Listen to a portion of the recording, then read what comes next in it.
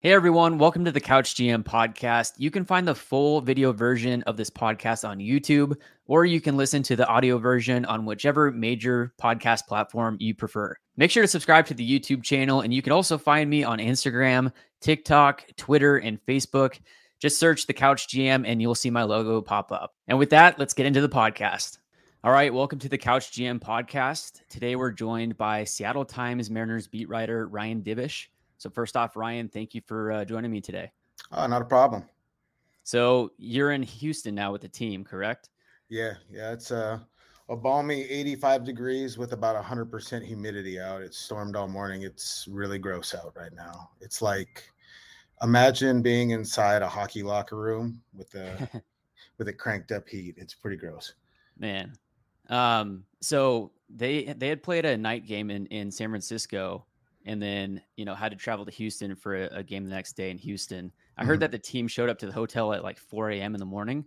Yeah, I guessed it was about closer to 5. They landed at 4, but by the time they get off the plane and everything, they get bused to the hotel. I think it was about 5 a.m. because I talked to some guys and they went to bed about 5:30 in the morning. Man, and then a night game the next day or the same day. Did you fly the next day, I assume, since you fly separately? Yeah. I flew out of SFO about 6 a.m. Okay. And then because I'm kind of, with status and stuff, like you want to make sure, like I either fly Alaska or American. That way, if something happens with my bag or if I have to make a flight change, I always do that. So, I flew out at 6 a.m., flew to Dallas, Fort Worth, then had a layover. And then because of all the thunderstorms here, I was delayed a bit, but yeah, it was a long day. I think I got up at 3 a.m. and I got home from the park that night about midnight. So it was a long day for certain. Man, yeah, I want to get into kind of a day in the life in a second, but a lot of the people that are going to be listening, I'm sure, follow you on Twitter already, Mm-hmm. who follow the Mariners. Can you just walk us through some of your background with how you got into what you're doing today and your experience with that? Yeah, sure. Born and raised in Havre, Montana, up in by north central Montana, about 20 miles from Canadian border. I always wanted to be a journalist, I think, but just I went to college to play baseball at a small school in North Dakota called Dickinson State, and they didn't have journalism there, so I got a teaching degree. And I think my parents thought that I was just going to be a teacher and a coach. And then I basically I did my student teaching and realized I hated other people's kids. And so I convinced my parents to go back to journalism school at University of Montana. And while I was there, I got an internship at the News Tribune in Tacoma. And I was out there. I spent, 3 months or 2 months of the summer out in Tacoma.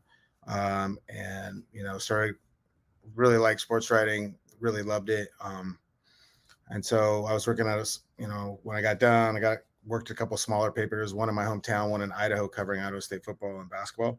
And the News Tribune called me back and said, "Hey, would you like to come out and interview for a job?" And it was like a prep coordinator job, which I didn't get, but they actually they hired me for a general assignment reporter. And I moved out there in end of 2006.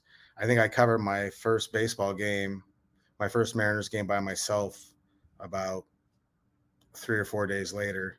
And then 2007, part of my job was the backup Mariners writer, and it just kind of went from there. And so I basically started covering the Mariners on a semi full-time basis in 2007.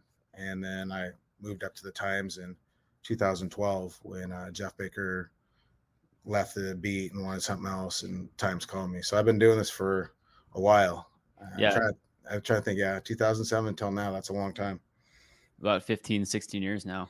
Yeah, I thought, I never, I didn't know. I mean, I knew I wanted to cover baseball. I didn't want to at first, but I had a sports editor who told me that I was going to be their future Mariners writer at the News Tribune, and I kind of argued with them.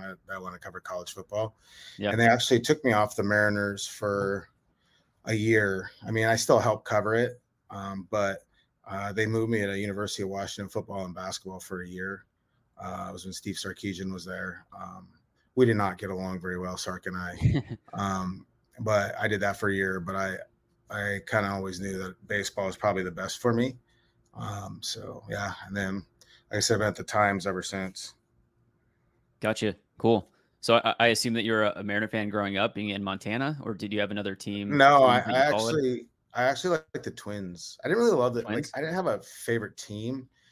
Like in Montana, I'm old too. So like, the Mariners, we didn't get Mariners games when I was growing up. We had WGN and TBS. So you got Cubs and Braves games. A lot of my friends are Cubs fans growing up in Montana. Okay. My first baseball game was 1984, 85. I went to my first baseball game. It was a Twins White Sox game. And then so we had family that lived in Minnesota. And so we would go to the Twins games every year. And I loved Kirby Puckett because he was short. I was short.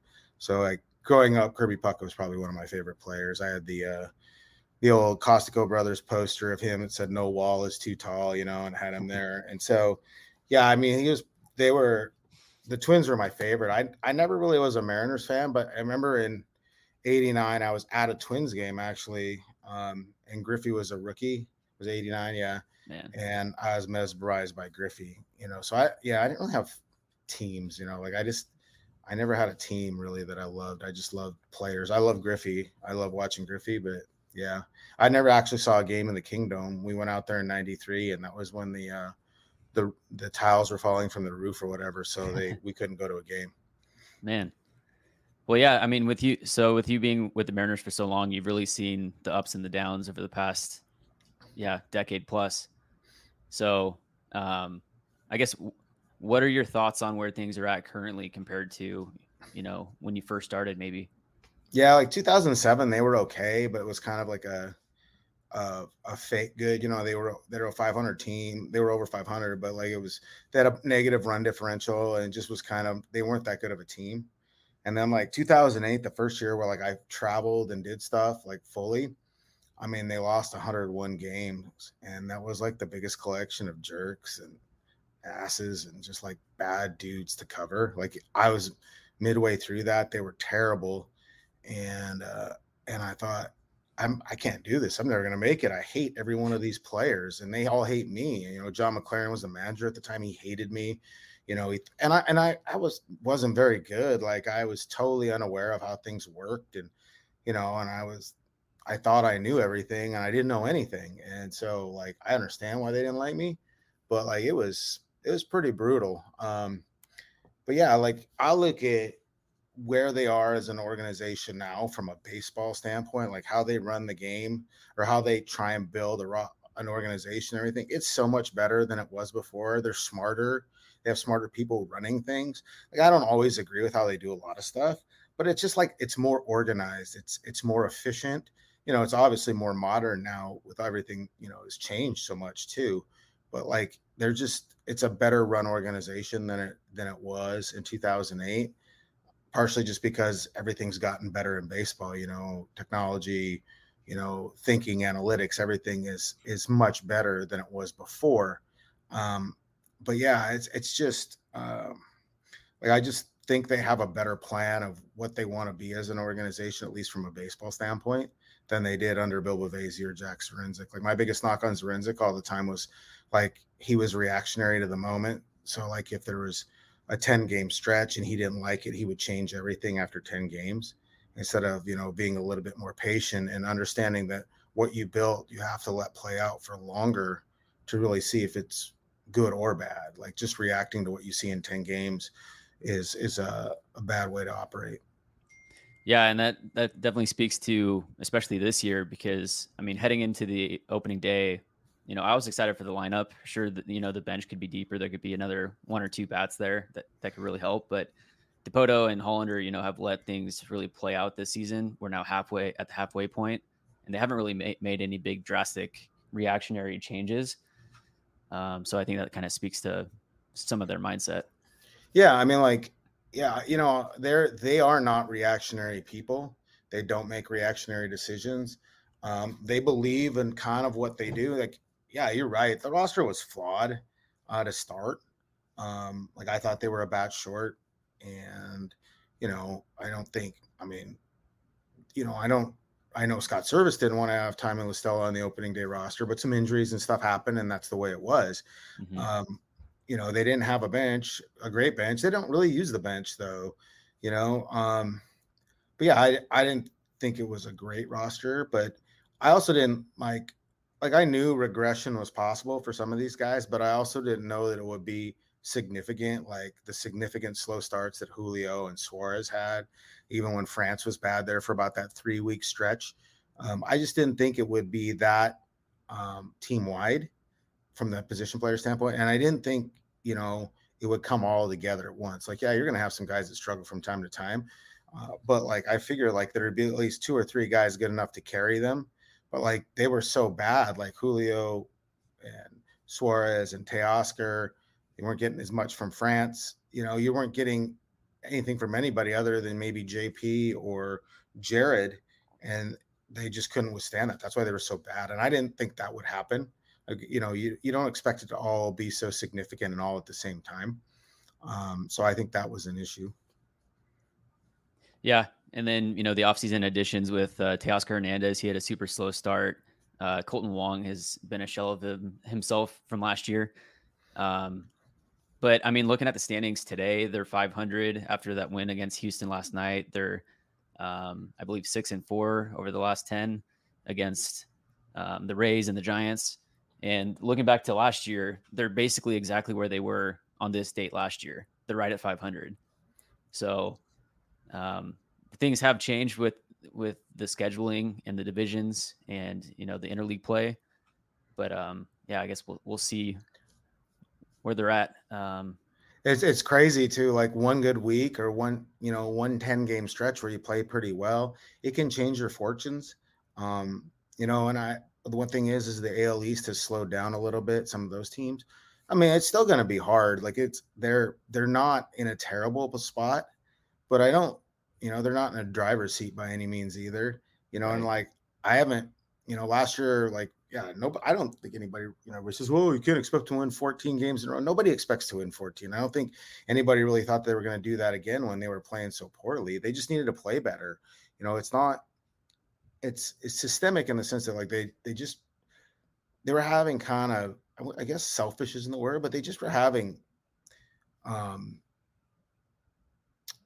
don't know if selfish, I don't know. They just were having like at bats where the priority just wasn't, getting on base. It was like more of like, I got to get the hit, and it's not like Exactly. the mindset isn't just like, it's like a selfish. I mean, everybody's selfish from the standpoint of like, you want to get a hit. I mean, like you want to get a hit, you want to get the big hit, and the problem was it was hindering them to the point of having non-competitive at bats because they were swinging at garbage or swinging early, all this stuff. And it's like the whole control the zone mantra. Everything's like control the zone is like walking or like being so decisive in the strike zone.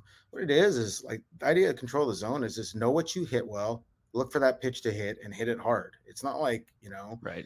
It's not like this, when people are going, oh, they don't control the zone very well because they're striking out. Well, yeah, I know. I mean, that's you swing and miss, but like it's more about swing. It doesn't matter if you swing and miss as much as like if you swing at the right pitches when you swing and miss. Like if your decision making is the proper decision, and you're making a good choice on 1-0, on 0-0, on 1-1, on 2-1 counts, then that's the difference maker. That's kind of their philosophy. But yeah, I think they're fine. I don't think they're a great team. I think they're a good team.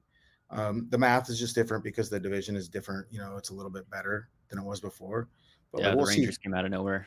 Yeah, and we'll see. Like, like the Angels have been good, but now they're gonna have some guys out, so we'll see how that affects them.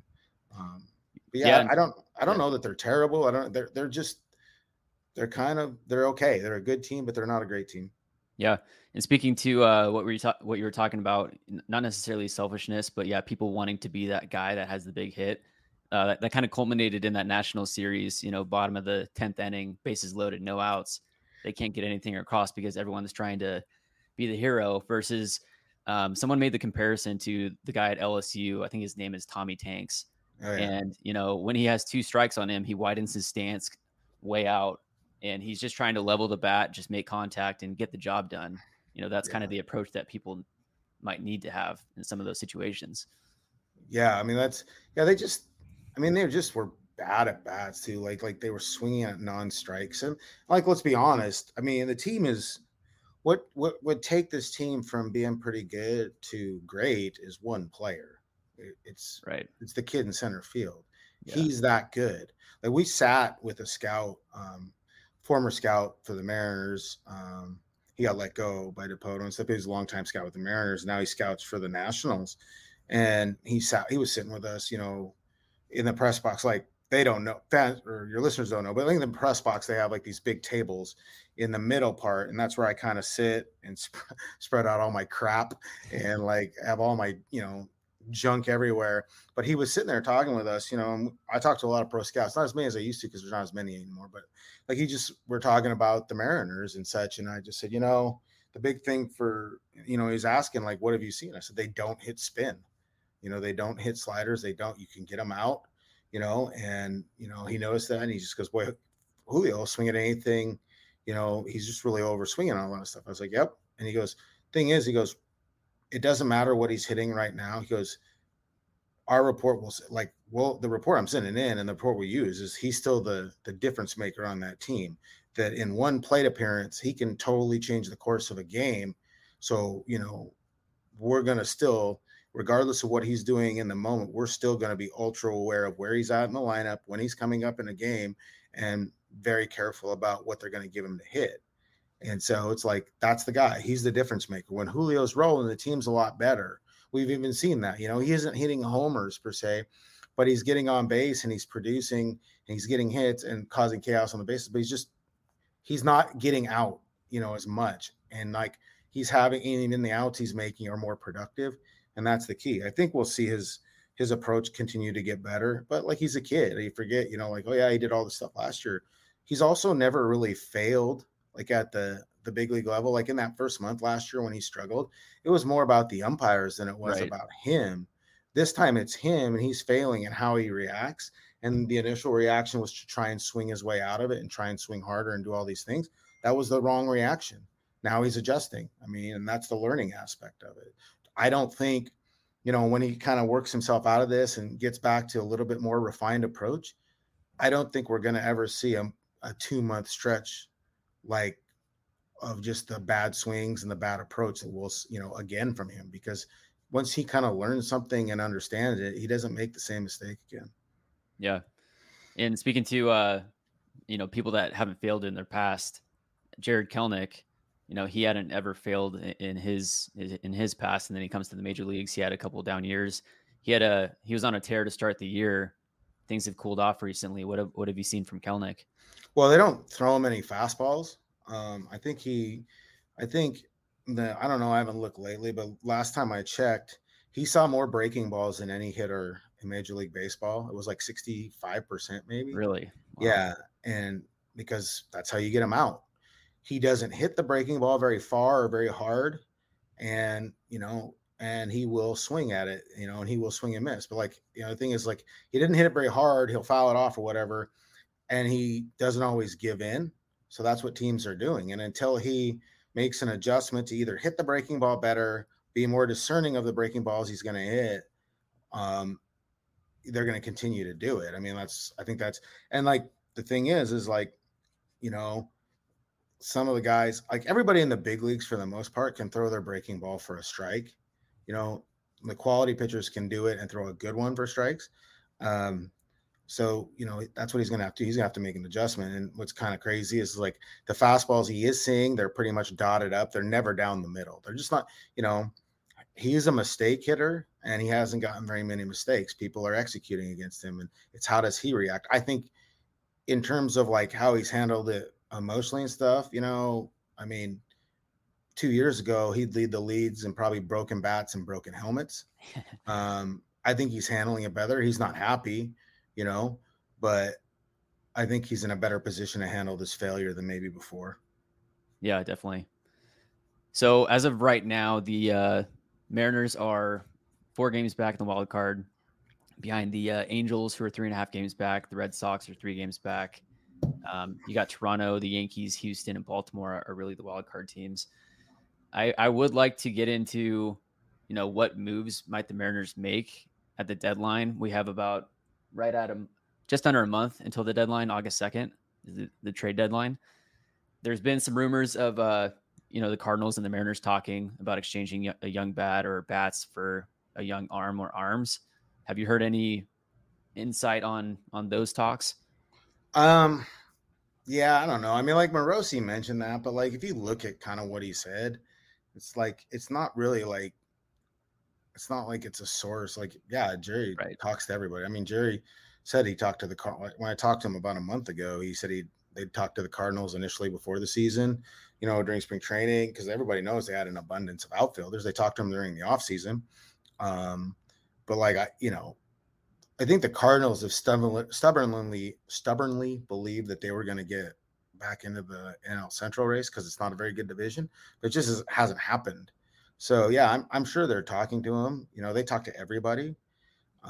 What's tough right now is you just really don't know who's selling. Are the White Sox selling? Right. Maybe. Obviously the A's are selling. What do they have to sell? It's like going to a garage sale. I mean, honestly, like Seth Brown would fit the Mariners great as a bench bat. The Mariners called on him before the season. The A's said no. They wanted to keep some guys around, trade him at the deadline. Or like a Brent Rooker. Yeah, I mean, and like the A's are very reluctant to trade with the Mariners though. They just don't. In division. Yeah, I don't know why. Like they have, but like Mariners tried to get Matt Chapman. They tried like hell to get Matt Chapman. But they just didn't. The A's didn't want to do it. They offered 4 players for Matt Chapman, and Really? they said no. Yeah, I don't know the exact ones of it, but the Mariners claim that it's a better package than what the Blue Jays gave up for Chapman, and I mean it wouldn't be difficult because that wasn't a very good trade. So yeah, the A's, the Marlins, maybe White Sox, I guess. Rockies, but who do they really have? So it's like, yeah, they could add somebody. They could add an outfielder. I don't, they're not going to give up any of their current rotation, they may have to give up Brian Wu or Bryce Miller if they really wanted a dude. Like if they got a guy for like 3 years, like a guy with like 3 years of control. Yeah, they're going to have to do that. I think they'll add if it's right there, but like the idea of getting just like a rental hitter, I don't know that they'll do that. I mean, unless there's somebody out there that they think or somebody gets injured. But yeah, it's tough to know because you don't really know who the sellers are per se and what's really for sale. And also for, a lot can change in a month if they have another, and they don't have an easy road coming out of the break either. They get the Tigers for 3, but then they got like a pretty good stretch against winning teams. I know the Twins are in there, so that's sort of winning, but if there are 6 or 7 out at the deadline, they might do something different. They might sell, or they might the buying and selling. You get the like the Kendall Graveman trade a few years ago, which really went over well. Right. Yeah, I think I think that they'll win 2 or 3 games. Yeah, they're gonna try and make an addition. I mean, it's how obviously it's like the DH kind of spot maybe, or a second baseman. I know everybody loves Caballero, but you're starting to see some regression there to the mean. But like a first base, third base guy that could help, DH, that would be pretty logical. I mean, you're really essentially getting not much from AJ Pollock or Colton Wong right now. So like if you have another a bat that's kind of more of a presence, I don't know, would the White Sox trade Tim Anderson? Could he fill in at second base? His bat to ball skills are a little bit better. He's down years, so maybe you don't have to give up as much. Mm-hmm. I don't know. It's the one thing I've realized, like when you look at like the free agency and the trade predictions and stuff, very rarely like what we think is the obvious choice is what the Mariners are thinking. Jerry always kind of goes in a different direction. Like the Castillo one, the Castillo one we kind of figure, but like when they didn't get Trevor Story and all those guys, the last thing I thought they would do was trade for Jesse Winker and Eugenio Suarez. Like that wasn't on my radar at all. Yeah. I mean, part of it was I knew the Reds were selling. I just didn't know that they, because at the time Winker wasn't making very much money. but like, Coming off an all-star year too. yeah, yeah. So I mean, they definitely sold high on that because it's Yeah. what they got since. But yeah, I don't know. Like, if that's the thing, like, how do they want to add, and who's looking to add or subtract? I mean, like, like the whole purpose of the trade deadline either way isn't to win the trade. I got a better trade out. It's just how to help your team in the moment. Right. If you're a crap team, then you're trying to add talent that's younger so you can help you down the road. And if you're a current team, you're trying to add impact right away. I mean, I don't know what that impact will be because like the central teams will be interesting to see what they do. Like some of them, like the NL Central, like do the Pirates trade if they keep kind of falling, or the Cubs, do they move some of their guys? And what the asks are last year, the asks for guys like Ian Happ and Contreras and some of those guys. Not that the Mariners want Contreras, but the asks on some players last year were pretty ridiculous. And that's another thing is like, you can't give up everything just for a little bit of minimal help. It has to make sense. But Right. the one thing they could do is take on some money, like take on a contract that's maybe a guy's got a bloated contract that a team's like trying to get out from under. I mean, what is it? Maybe it's Soler. Like he makes a bit of money. He's probably not. He's going to opt out of his deal, but I don't know. I haven't really looked at it that closely because, like a week ago, I thought they were going to, trade Teoscar at the deadline and everything else because they were just cratering. After that Nationals series, like I didn't write the season obituary, but they look pretty cooked. National series, then they're facing the Rays and Giants. I Yeah. just, not going to have it. It's not going to happen. It's just one of those seasons where they underperform against those teams that you think that they should dominate. And then now they take 2 out of 3 against the Rays, 2 out of 3 against the Giants. They beat the Astros in the first game in Houston. So yeah, and it's the timing. Like they're playing the Astros right now, and there's no Alvarez, there's no Altuve. Altuve, and the Astros bullpen's a little banged up, and their rotation. I mean, like they push Right. back Framber and everything else. McCullers So is out too, right? yeah, so I mean, like it's the timing of it. Like when they played the Astros earlier in the year, Altuve was out, and they took 2 or 3 for him. So it's like, yeah, it changes the math. We'll see what the next 3 offer. I mean, like I figured George would be really good because he's just that good. I'll be interested to see what Castillo does. But it's after that, it's toss up. Like, how does Brian Wu handle this place? What does Logan hasn't been particularly great in this place? The Mariners haven't been particularly good in this place. So we'll see. It's definitely a different Astros lineup right now. You don't have Altuve in there. It's just you can kind of pitch around Bregman and Tucker, and then take your chances with the rest of them. Yeah. And if the Cardinals were to sell, and that's just because that was one of the headline names that, there was rumors about, what's the possibility that the Mariners were to trade for someone like Paul Goldschmidt, who has 1 year left on his contract? I mean, he's got a full no trade. So that'll be, He would have to accept whatever team he goes to. Yeah. Yeah. And so who knows whether he would do that or not. He actually, Jerry drafted Goldschmidt when he was with the Diamondbacks, him and Tom Allison. Okay. So, I mean, they know him. I don't know. Yeah. I mean, like, I think if you're going to give up if you're going to give up somebody like Wu or, that maybe the Cardinals don't want Brian Wu now, although like if they're looking for future help, then he fits more because he's, innings limit this year. Right. Or if you send Hancock over there for maybe you do it that way. It's a lot of money, but you could do it. I think they love Lars Nootbaar and they like Dylan Carlson too. Obviously not O'Neill because he's dinged up a lot. Brendan Donovan was a name I saw too. Yeah. Yeah. I mean, all those guys have more control. So they would, if you're going to swap control for control, you'll do that. I mean, but if Goldschmidt would be even mildly interested, I think he'd help some a little bit because, he's a presence. He's a good middle of the order bat, even in a down year. He's about 30% above average this year. Yeah. And I think if you're, being in a race, would rejuvenate him a little bit. He's boys with AJ Pollock as well. That'd be funny. So you replace AJ Pollock, like if you went and got him, and right. But he's friends with coming in the door. Hey, he's boys with AJ Pollock. So I don't know. Yeah. If it was there, I mean, like if it's really available, because you have him for this year and then you have him for one more next year, right? Right. And he's 36, but it's not like an aging 36 per se. I mean, he won the, NL MVP last year. So yeah. So it's like, yeah, I don't think he's just going to fall off a cliff. I think, Yeah, I mean, like if he's there, maybe take a look at it and see, depending on what the ask is. Right. And then speaking to, when you hear the depth in the farm system for the Mariners, you always hear that their pitching is their deepest point. But looking at their prospect rankings currently, I mean, you've already graduated Logan Gilbert, you've already graduated George Kirby, now Bryce Miller, Brian Wu is up here for a certain amount of time. We'll see when he gets limited and if he's moved to the bullpen or just starts or skipped.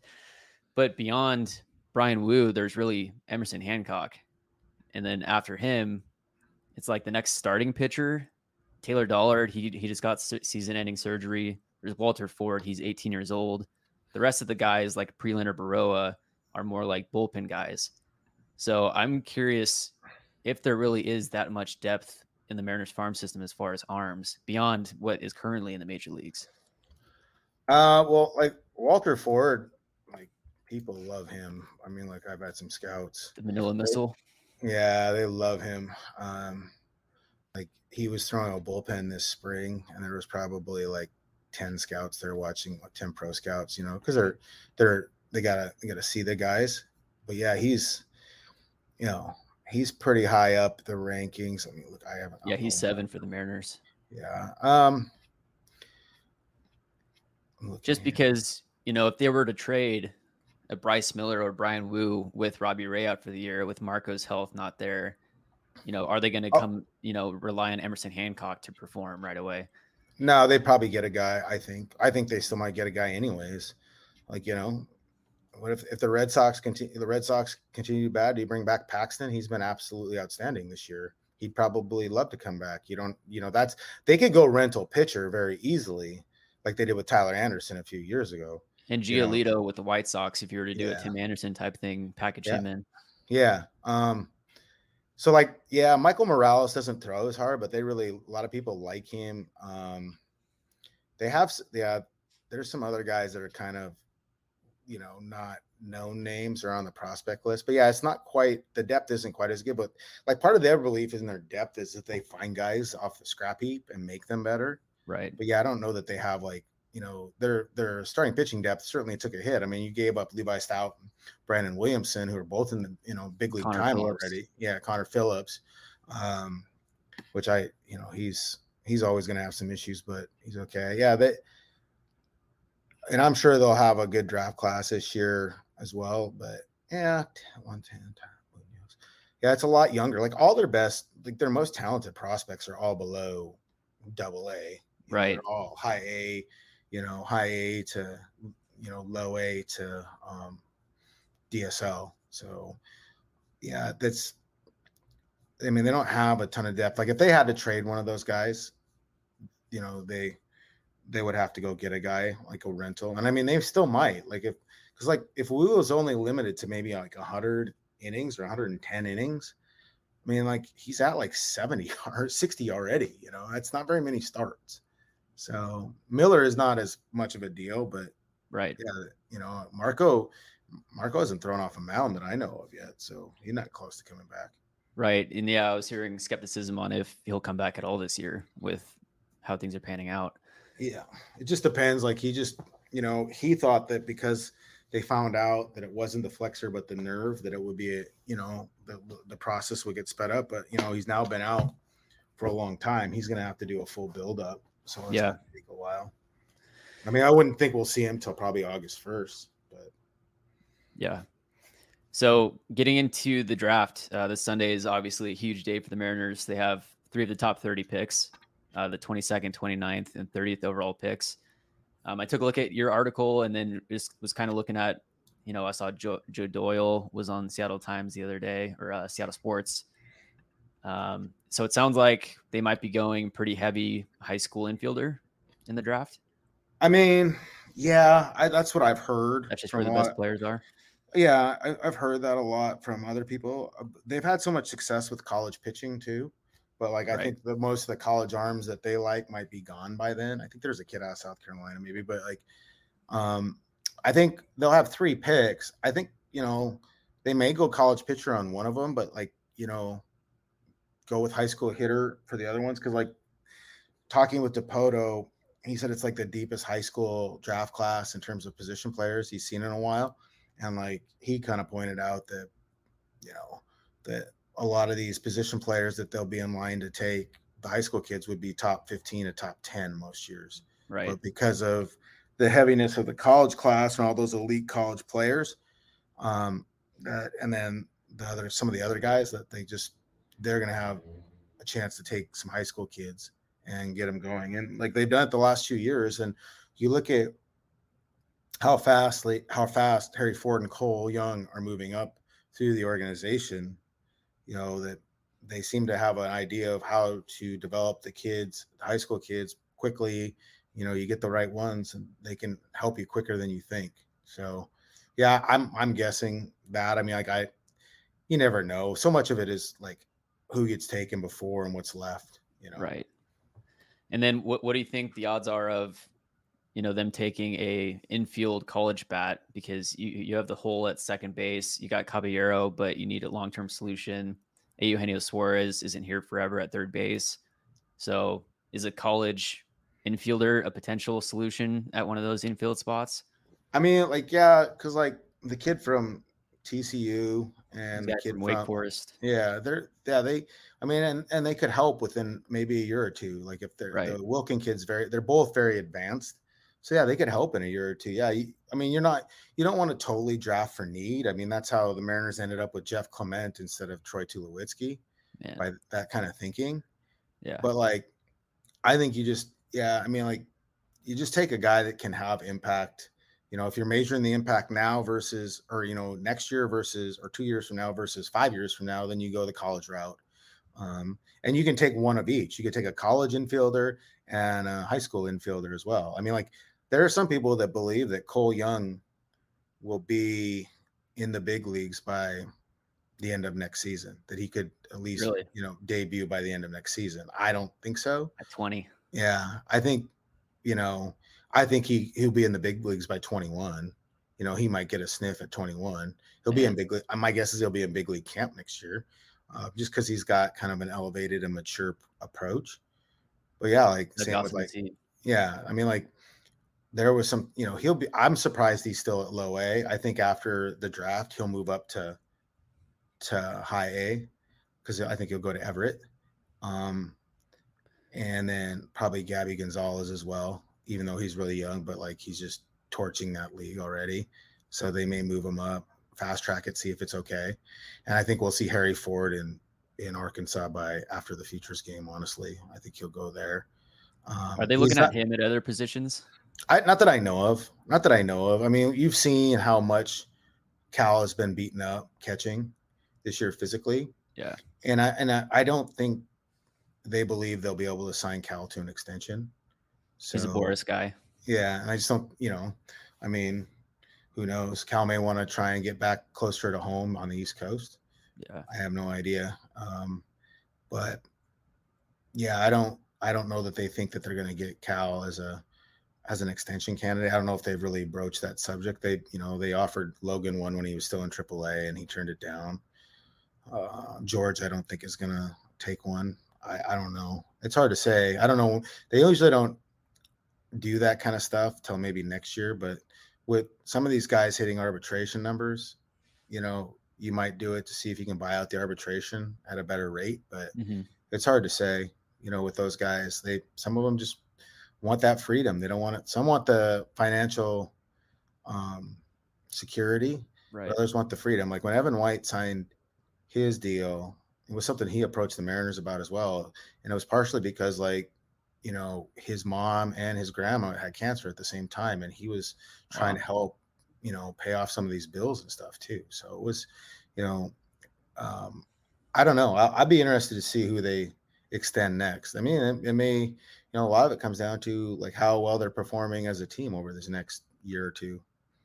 Yeah, I would hope to see, Kirby and Gilbert be the next guys, just Mhm. with just having that rock, of a foundation in the starting pitching. Do you think Harry Ford might be a candidate next spring training to be in a position like Julio was a couple years ago, to where he has a shot out of spring training? I don't know. I would think maybe mid-season at the earliest. before you see him at the big league level, unless there was an injury. Because I mean, you want him to play, and he doesn't have quite the hitting. He's not as polished of a hitter as Julio was. Okay. Like everybody talking like Julio's this raw power guy and stuff. Like, and he had ridiculous power, but like he was a better hitter. He came back into last year's camp a better hitter than everybody expected. And part of it was he didn't like the label of just being a power guy. He wanted to be a better bat to ball guy. And so, he was a better hitter. And I think with a catcher and all the duties you have and the responsibilities you have defensively, like it just is a little slower track. Like it's not like playing second base. Like, Cole Young, it's easier for him to debut at age 21 than it would be for Harry Ford because of, just the difficulties of the position. It's just there's so much more responsibilities as a catcher than you do as an infielder. Yeah. And Harry has said in the past that he has ADD, and that's why he likes to catch, because he has to be in every play versus if you throw him at third base, is he looking off in the stands type thing? So yeah, as somebody who has ADD, I know that pain. And like when I was in college, I got converted to catching, and because I got kind of fat, and it was perfect for me. Like I had those same struggles, like paying attention and just, you're constantly looking in the stands, and you're just, catching never allowed me any time to do that. And so it was like my coach just said, he goes, you should have converted to, I told my coach, I said, I should have converted to catching when I was in high school on a full-time basis. He's like, if you would have done that, you wouldn't be playing here. You'd be playing someplace better. So I was like, oh, thanks. So on draft day, or I guess, have you seen any behind the scenes of the Mariners draft, the draft room, kind of what goes on, that experience? Yeah, we've been there. We were able to do it a few years. I mean, you don't get to see the board, their big board or anything, but you're kind of in there. It's pretty crazy. They have just big U-shaped tables. Like, it's like tables are set up in a huge U, and then they have the TVs going, and they have a board and stuff like that. And they're sitting there talking and going through it. I remember like the one year when Kyle Lewis fell in the draft, because some people thought he could have went 1-1 or, even in the top 5, and he fell a little bit, and you could just see them start to pace because they knew they wanted him bad. And like the reaction when he wasn't taking the pick before and they were able to take him, like that place went crazy. It went crazy, and I remember the year, like, I think it was Logan's year too, maybe, where they got Logan, and Logan fell. They didn't think they were going to get to him. He was going to get to them, and then they were able to get to him, and they went pretty crazy too. So it's like those were big deals. Like you could see that they get really excited. You could hear them, a lot of fist pumping and cheering and stuff like that. Yeah, awesome. And then can you walk us through a day in the life of a Seattle Times Mariners beat writer? What does that look like? I know it's a grind, like it is. It's not very exciting. I don't know. It helps I don't sleep a lot. So I'm trying to be up and having like coffee by 7 every day. Usually I get up, have some coffee, check Twitter and my email, and basically any hopes and dreams I've had of having a good day are usually crushed before my very eyes right then and there. I try to work out, and then but I'm on call. So like I'm checking in with sources with the Mariners. Is anything going on today early? Like, is there going to be a roster move, anything like that? Sometimes you already know what the moves are going to be. Like, like the Isaiah Campbell, and we knew 2 days ago he was getting called up. But we just didn't really report it because they asked us not to, just because it wasn't official. Yeah. Well, and it wasn't official, he could have tripped and fallen down the stairs, then he doesn't get called up. So, yeah. So just check in to see. And then if news happens, I try and go to the gym or whatever for an hour and a half. Usually though, when I'm at the gym, I'm watching MLB Central or, reading.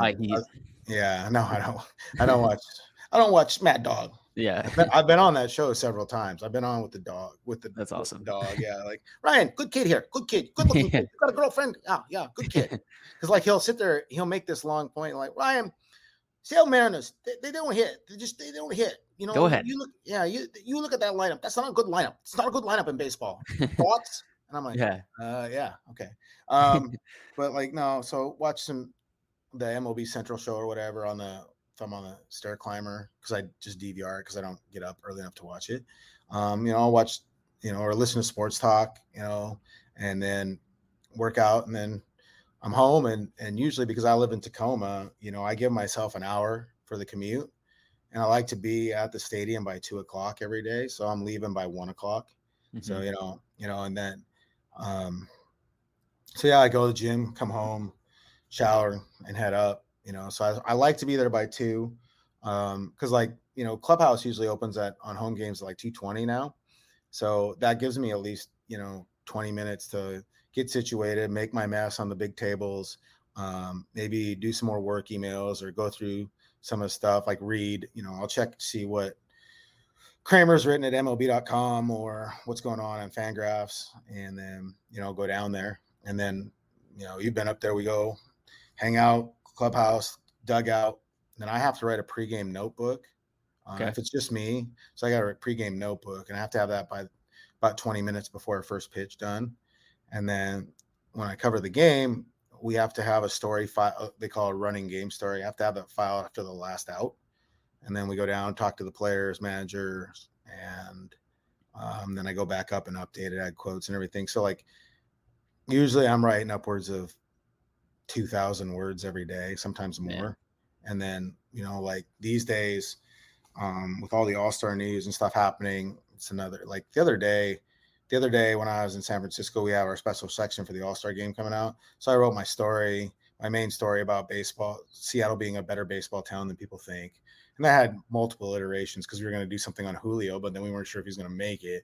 We're going to do something on the new golden age of Mariners baseball. Well, when they're 5 games under 500 and just lost the Nationals, can't really write that story. Yeah. So yeah, like we kind of readjusted. So I wrote that one, and I had to write a story on Ohtani, like the dream of Ohtani being here. So those were both. That was one was 2000 and one was the other 1800. Plus, then I had all my daily stuff, and I wrote 4 stories for the paper that day because that was like when the All Star stuff came out, and Bryce Miller's going on the IL, all that stuff. So I was like, I think that day it was like a 7,000 word day, and I basically started writing at 7 a.m. I didn't stop until after the game was over with.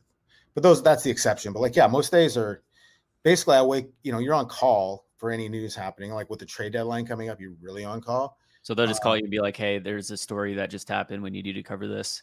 No, I just do it. Like I tell them I cover, and like Okay. if I should know before my editor if anything's going on. If my editor calls me to say something's happening, then like I've messed up badly Yeah. because I have alerts on my phone for everything. Right. So, yeah, Got John no, Morosi and yeah, passing and all those yeah, guys. passing. So like I usually, and like I have sources in the Mariners that give me a heads up when, hey, we might have news today. Okay. There might be something going on today.